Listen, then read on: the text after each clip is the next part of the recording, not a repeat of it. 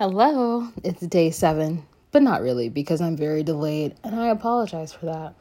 Today we are talking sleep because I am not getting any. And you know what? I think it's also important to talk about burnout.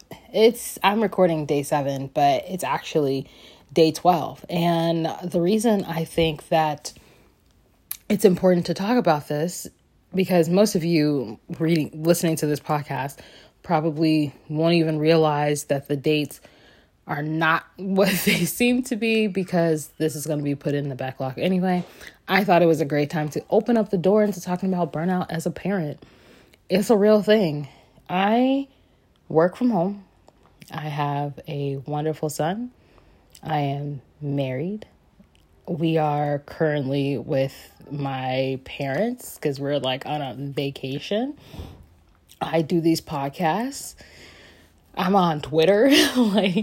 I'm doing a lot throughout my day, and some of it, I love everything that I'm doing, but none of this stuff that I listed off is downtime stuff. It all requires my brain to work at its most optimum.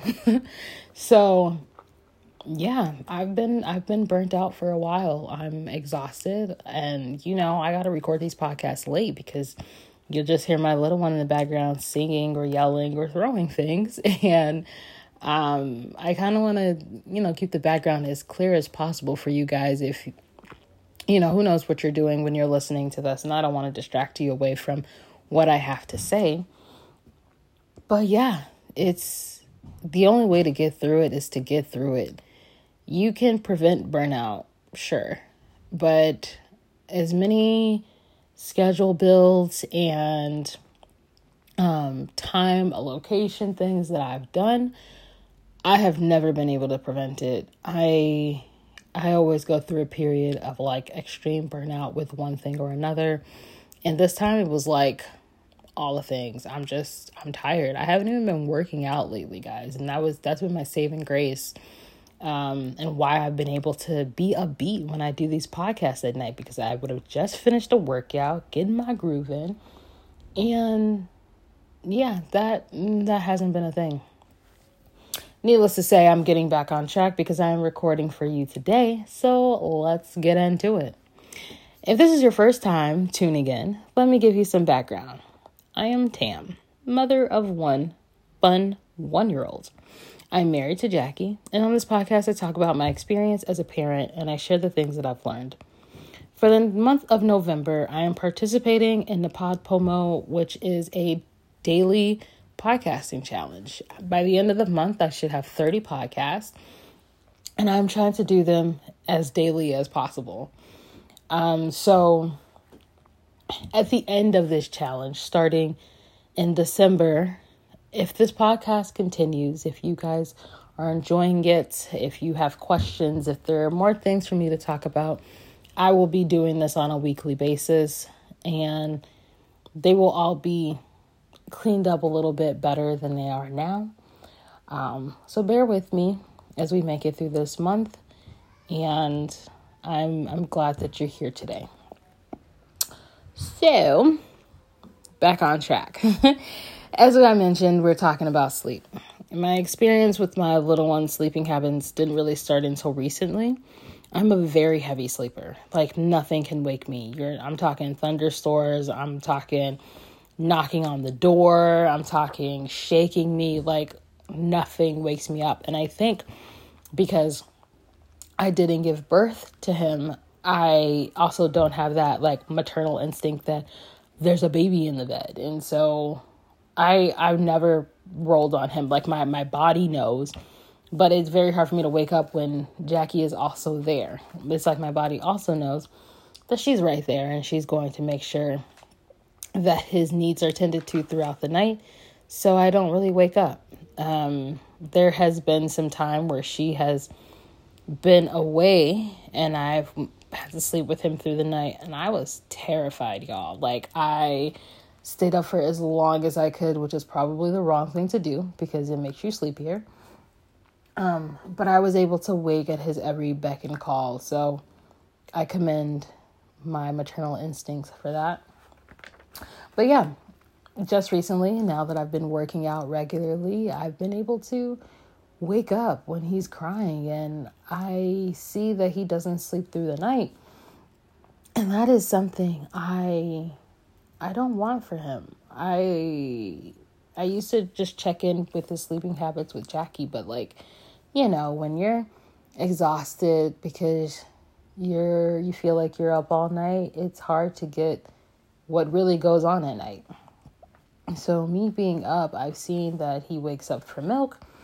He wakes up for water. He wakes up to check in on us. And, lately he's had these like night terrors. And so he's been waking up screaming, and we'd give him milk. But then I was like, wait a minute. Like, if you really look at him, he's scared. Like, he wants to be consoled. And so I spent a lot of my sleeping time with him curled into my arm. And it's lovely. I love having that cuddle time with him because I don't get as much time with him through the day anymore. But man, I would like it if he could sleep through the night for his own sake. He goes to bed. Last night he went to bed around 9, 10-ish. This morning he woke up around 8, and he took no nap yesterday. And so I'm like, dude, you're definitely tired because usually you sleep in a little later. Sometimes you go to sleep later. So to have this schedule for him, it's not super important for me, but I want to make sure he's sleeping good. I know a lot of people have their kids on tight schedules. This is bedtime, this is wake up time, this is nap time. And he actually put himself on a schedule from basically when he was a newborn. He's still following that.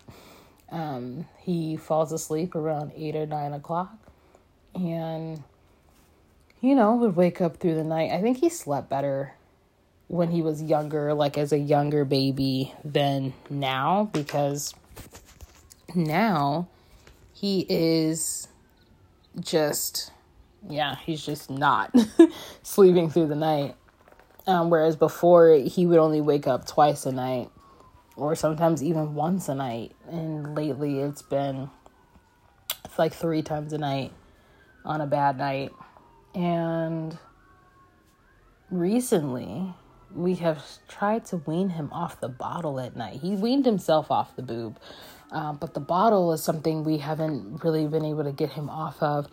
He doesn't really drink milk throughout the day because he's constantly eating. And so at night we're like, yeah, let's give him this bottle. Anything that, he is trying to top up this bottle with, is fine, whatever. But now we realize he doesn't actually need it like he says he does. It's difficult because you have all these people telling you, he'll tell you when he's done. But this kid can drink milk all night, and which means he's peeing all night. And I just feel like it disrupts his sleep. And so there'll be some nights where you can kind of tell by his crying, like, yes, get that baby some milk. But then some nights where you're like, no, if I hug him, or if you're going to make the bottle and he falls asleep, I'm not waking him up to give him the bottle. Like, it's not what he's looking for. So we are trying to work with him with that. Now he only drinks like 1 bottle of milk at night, whereas before, sometimes it was literally 4 bottles. And so, yeah, he's made progress. We've made progress. We're able to think a little bit more clearly at night, whereas before we were just so tired. Now I feel that we can wake up, look at him, see what he needs, talk to him. And I think that's important, especially because we're co-sleeping. And I don't think this would be an issue if he was sleeping in his own bed, possibly his own room. But that's not the case right now. Right now, he's in the bed with us. And so I'm thinking that is just what will happen. Like, we will just have to get used to him waking up because he's with us. He's checking in on us and all that jazz. And he's not alone. Like, we move at night. Same as him. And he always has to have, like, his hand on someone and his foot on the other person. So, yeah. we have a bedtime schedule kind of thing for him. We really try to give him a bath before bed. Sometimes we read him a story. Sometimes we give him little massages. I try really hard to keep the screen away from him at night. I hate electronics in kids. I think it's extremely toxic. I will save this discussion for another day, but that is how I feel about it. And his other mother does not feel the same way. So it's kind of hard sometimes, but sometimes we compromise with music, and he puts his hand in our shirts, and that's how he goes to sleep. Sometimes he'll go and put himself in the bed and lay on the pillow and let us know, hey moms, I'm sleepy. And so I've just really learned that you kind of have to let him do what he's going to do in this case. Unless you are putting your kid on a tight schedule, I think it just works to follow their lead, see when they're tired. And yeah, sometimes he gets overtired and throws those tantrums and stuff, but we pick him up and we sit on the couch with him and he dozes off. It's like he just is waiting for us to cradle him. And I would like to help him put himself to sleep, but we're not in our own space, so there's only so much you could do anyway. But yeah, my advice is to let your child do what they're going to do when it's bedtime. You take away the light, you take away the screens, you talk softer, and you give them indicators that it's bedtime and see how they like to prepare for bed. That's been the best thing that we've been able to do. Of course, we'll probably come back to the topic of sleep because I gotta let you guys know how this, him putting himself to sleep thing works. And, if we ever end up putting him in his own bed before he's able to hold a conversation, we'll see what happens on this journey. Our goal right now as moms is to get him to sleep through the night. And we're not even talking potty training. So that'll be another hurdle to get through with the sleep. We've kind of figured out the bottle thing.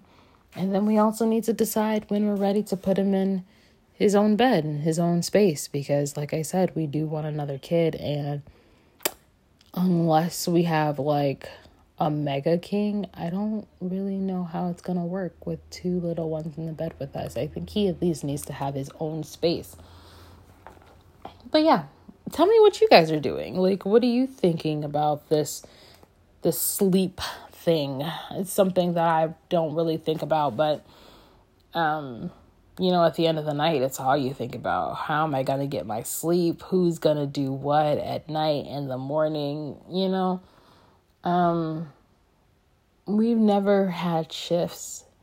There is none of that, waking up and rocking him back to sleep, walking around the house, all this and that. We've always had a system. I've always done everything I could before I went to sleep for Jackie so that when she woke up with him, it's like he was on the boob and, I had her snacks prepared for her because she had to eat while she was feeding him. And now he's he does his own thing. He wakes up to cuddle one of us and goes back to sleep, or wakes up to ask for milk and goes back to sleep. So yeah, we had a system and it worked, and sleep is not the easiest thing to get in this house still, because that's just what life is like with children. But we are in a much, much better place than I imagine a lot of people are or have been in. And my biggest tip is to just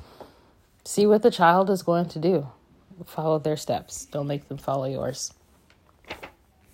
All right. Thank you guys for listening to today's podcast. I hope it helped you, or at least gave you some entertainment.